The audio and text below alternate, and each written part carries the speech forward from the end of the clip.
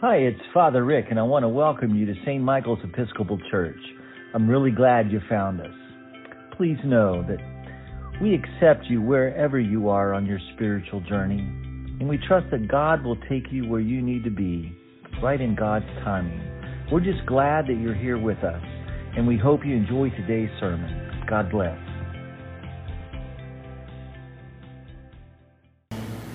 Oh Lord, you are here, and we are here. May we be here together, and may the words of my mouth and the meditation of our hearts be acceptable in your sight, O God, our strength and our Redeemer. Amen. You may be seated. Good morning, everyone.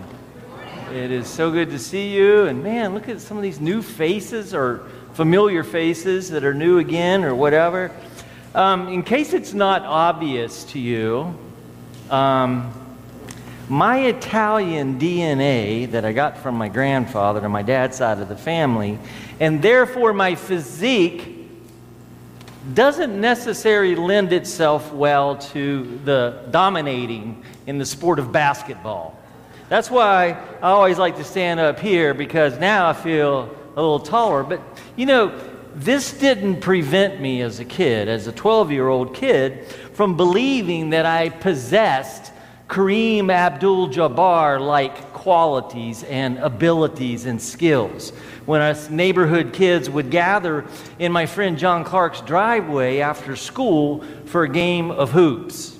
Each afternoon after school, we would, out on that driveway, I'd literally put on a clinic that displayed skills just like Kareem Abdul-Jabbar or JoJo White or John Havlicek or Jerry West, a good West Virginian, I can't forget him, or Dr. J. I was truly amazing.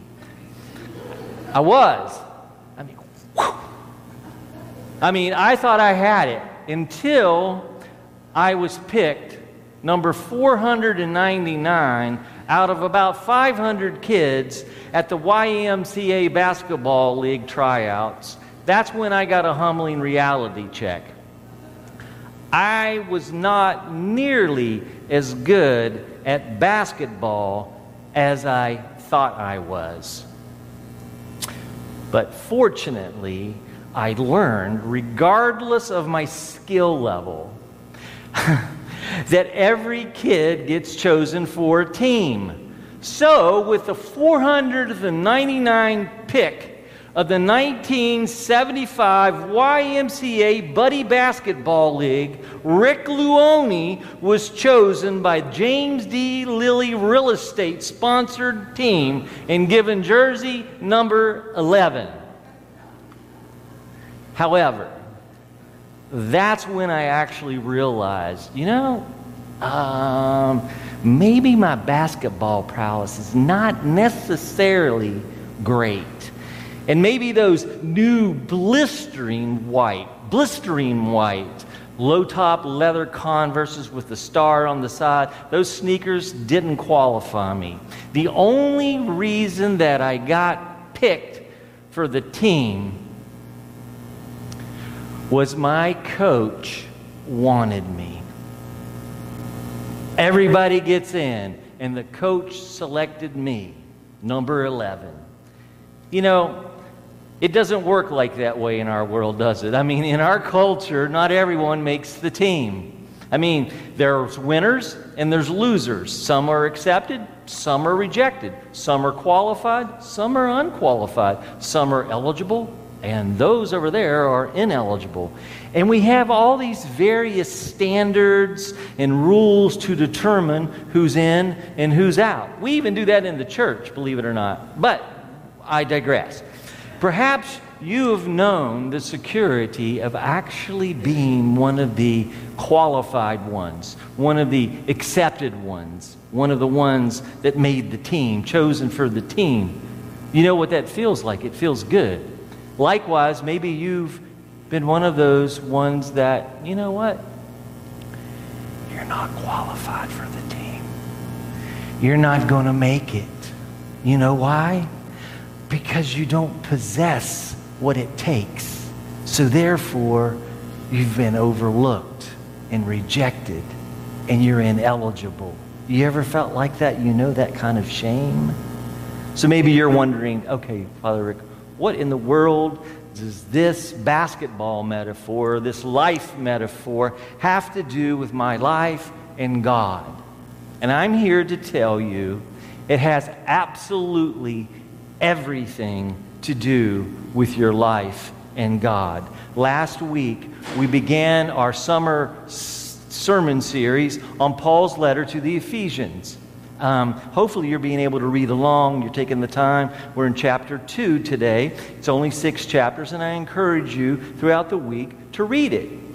Now, the primary issue Paul deals with, he's talking to a Gentile audience, a church in Ephesus that he had built and that he had gathered, and he was writing this letter to them, and he was reminding them of their acceptance before God, their access, therefore, to God, and their blessing of one another as everyone who wore the same jersey, right? They didn't wear a jersey that said Ephesus on it. They wore a jersey that said Jesus, right? And he's reminding them that you got this jersey. And Paul, last week, Father Greg, reminded us about Paul's claims to these folks. He says, you are blessed with every spiritual blessing in the heavenly realm. You have been chosen in Christ, blessed, chosen, lavished in grace, adopted as God's own beloved children, forgiven, and you are sealed and marked by the Holy Spirit as Christ's own forever. That, he says, is our true identity. Not Ephesus, not West Virginia, not Gator, not Seminole, right?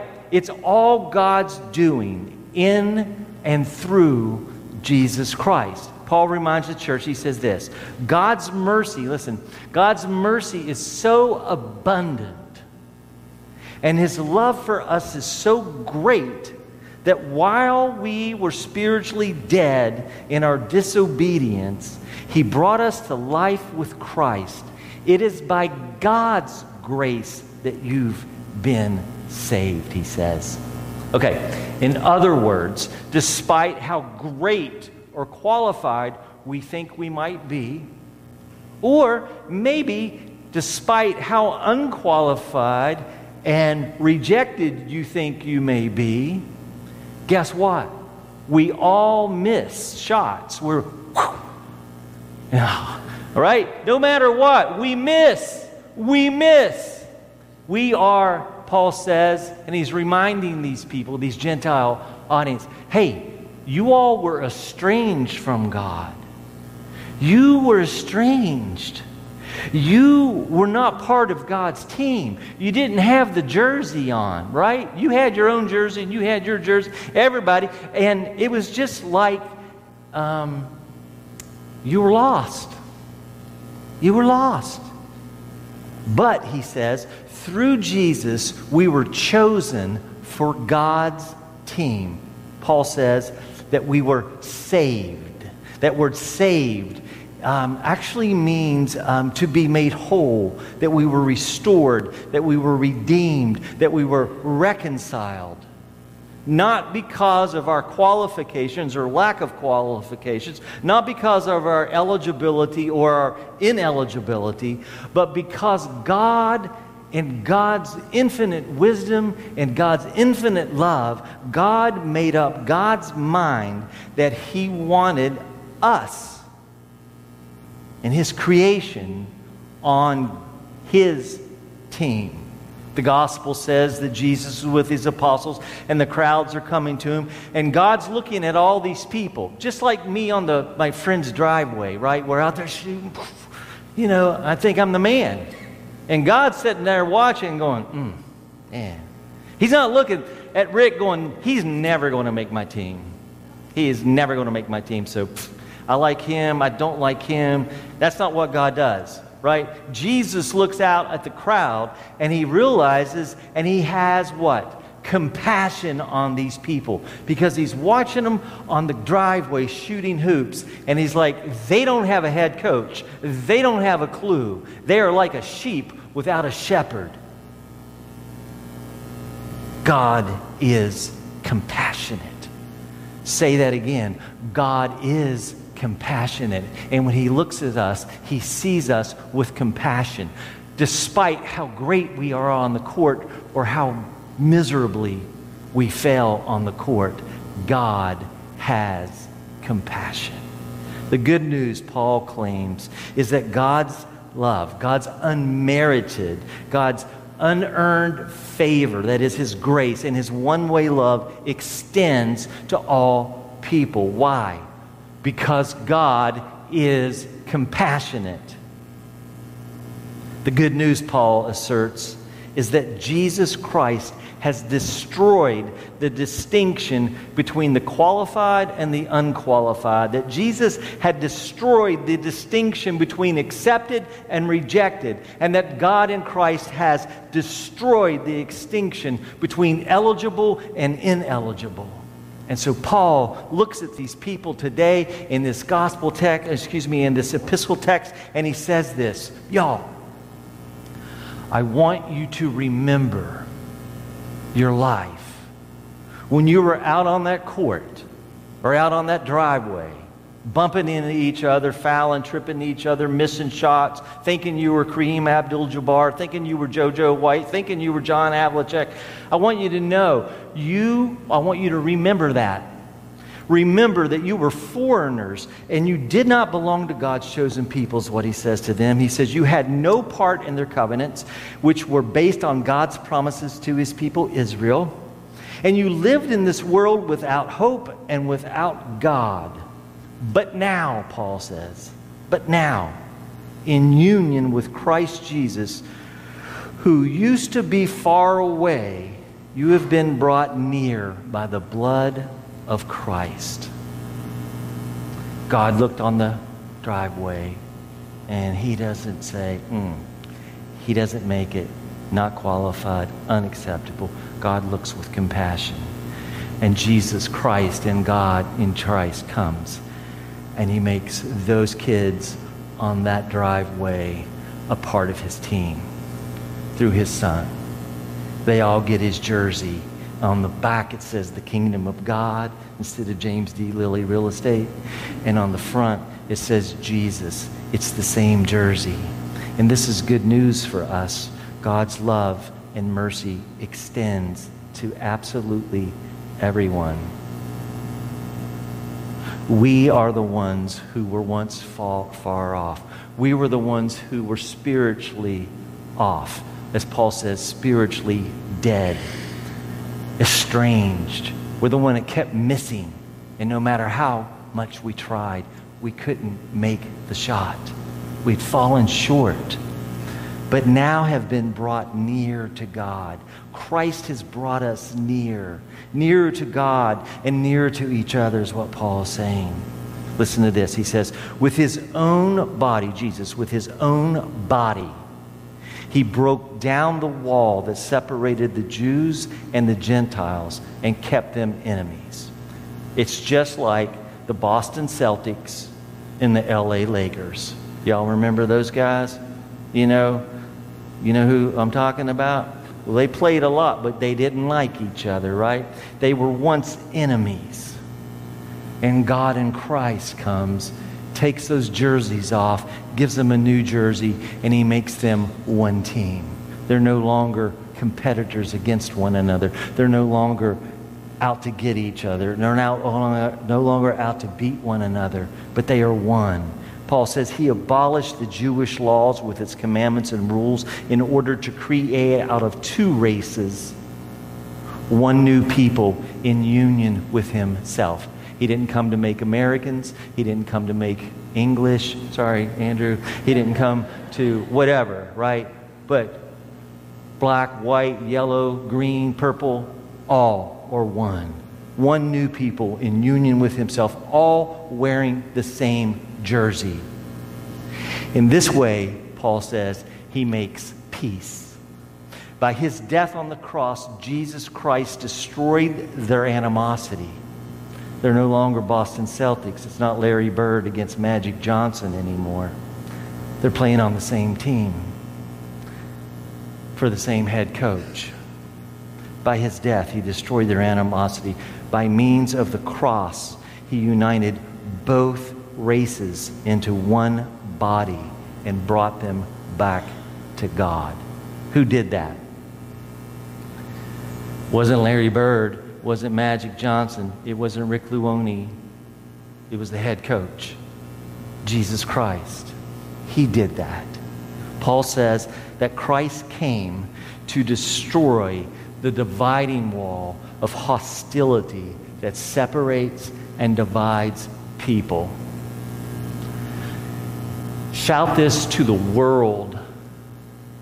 Jesus Christ came to destroy the walls of hostility that separate people and divide people from themselves and God. Jews and Gentiles in this story were once aliens to each other. Why? They wore different jerseys, right? Cultural issues like circumcision or food purity and race divided these people. There was an us and them distinction because we, the Jews, did certain things. We were the chosen ones. We're special. They're not, right? They, the Gentiles, didn't do those special things. And guess what? They hated each other. They hated each other. And when they came to the temple, big temple, beautiful temple, there were 4 courts inside this temple. And I won't go into all the details of the court, but there was 4 courts, walls, that kept holy people from the unclean people. And the Gentiles were only allowed a certain spot, right? It's like if we set up our church, right? And you only could go certain places. You could only those people could come to the communion rail, or only those people could hear the sermon, or only those people could, right? And so the Gentiles, there was a wall. Matter of fact, the wall said, if you pass this wall as a Gentile, you will die. So this walls prevented people from experiencing God and experiencing oneness with one another. And Paul is saying that those walls, that Jesus tore down the dividing walls between those 2 groups. These 2 groups are now one team. They actually have one jersey.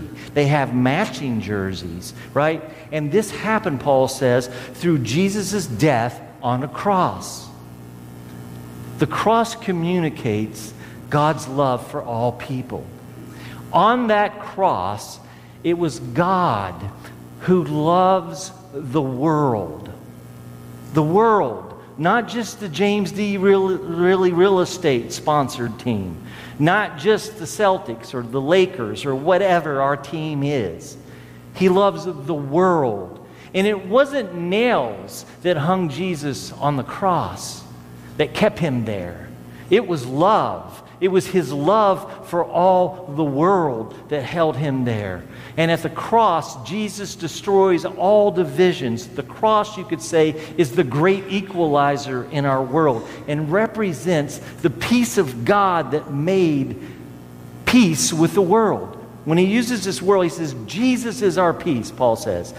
Jesus is our peace. Jesus makes peace. Jesus proclaims peace. This word peace is not merely the termination of hostility. This word peace means something more. It's literally where we get the word salvation. It's about wholeness and oneness, and it's a comprehensive term for salvation and life with God. So when he says Jesus is our peace, he's not just saying Jesus is my eternal peace. He's saying that Jesus is the peace, the salvific peace that brings us together, the shalom of God. How did he do this? How is that possible?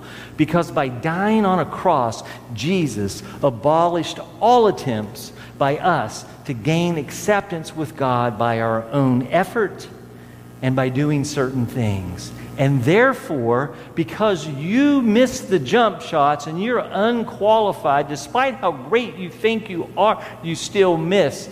And so do they. And we can't make the team. We need someone to pick us. Hence, access to God is through what Christ has done and not what we choose to do on our own efforts. Y'all tracking with me on this? So Paul says this, don't forget that. Don't forget that. Don't forget that, because if you forget that, you know what you're going to do? You're going to say, I'm on this team, man. You're going to look down the bench and you're going to I don't want him on this team. He doesn't deserve to be on our team. Right? Right? You're going to start putting up walls. Jesus gave his life to destroy walls that separate God's people from one another.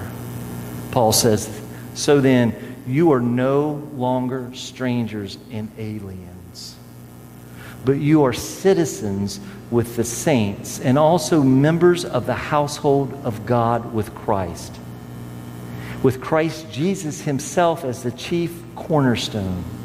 In him, the whole structure is joined together and grows into a holy temple in the Lord, in whom you are also built together spiritually into a dwelling place for God. We all have been given a jersey. We all have a number. And on the jersey, it has nothing else but Jesus Christ on the jersey. We're now playing for God's team. Christ brought us together through his death on the cross. All are included. The cross made us one team. God made us one team. And that was the end of the hostility, so that God could build something new. A team designed by God, made with humans, with Jesus Christ as the head coach, if you will. That's what he's saying. We are now one team sponsored by Jesus Christ. We wear his jersey. We have a number. Now, we're not intended to be spectators, right? We don't get the jersey and sit up in the stand and go, woo! No, that's not what's happening here. As a matter of fact, we all show up here, and guess what this place is? This is not the game. This is the recruiting center. This is the training center. This is where you get fed and nurtured. This is where you learn the game plan. This is where you get to know the coach more intimately. This is what this is all about. This is where we come together and help our teammates. And then we leave. We don't leave our jersey at the door when we go, right? No. We put our jersey on and we go out. Because here's the deal. There is no I in team. Y'all heard that before? You are part of God's game plan. You are intended to play. You're part of God's game plan. You get the jersey. You get a number. You're part of it. See, Jesus didn't come to make us Christians. Jesus came to create a new humanity and to show us how to be authentically human. A new humanity, God's team that lives by his playbook, which is love and relationship with God as God intended and with each other. We're intended to play this game by God's rules, not our own. This game of reconciling the world with one another. This game of bringing others into the team and let them learn their identity as God's beloved child. This is who we are, and this is what we are. Amen. Thanks for listening. If you liked today's message, please subscribe to our podcast and be sure to tell your friends. You may also check us out on YouTube at youtube.com/St. Michael's Orlando. Until next time, remember, God loves you with a love you did not earn, and therefore you can never lose.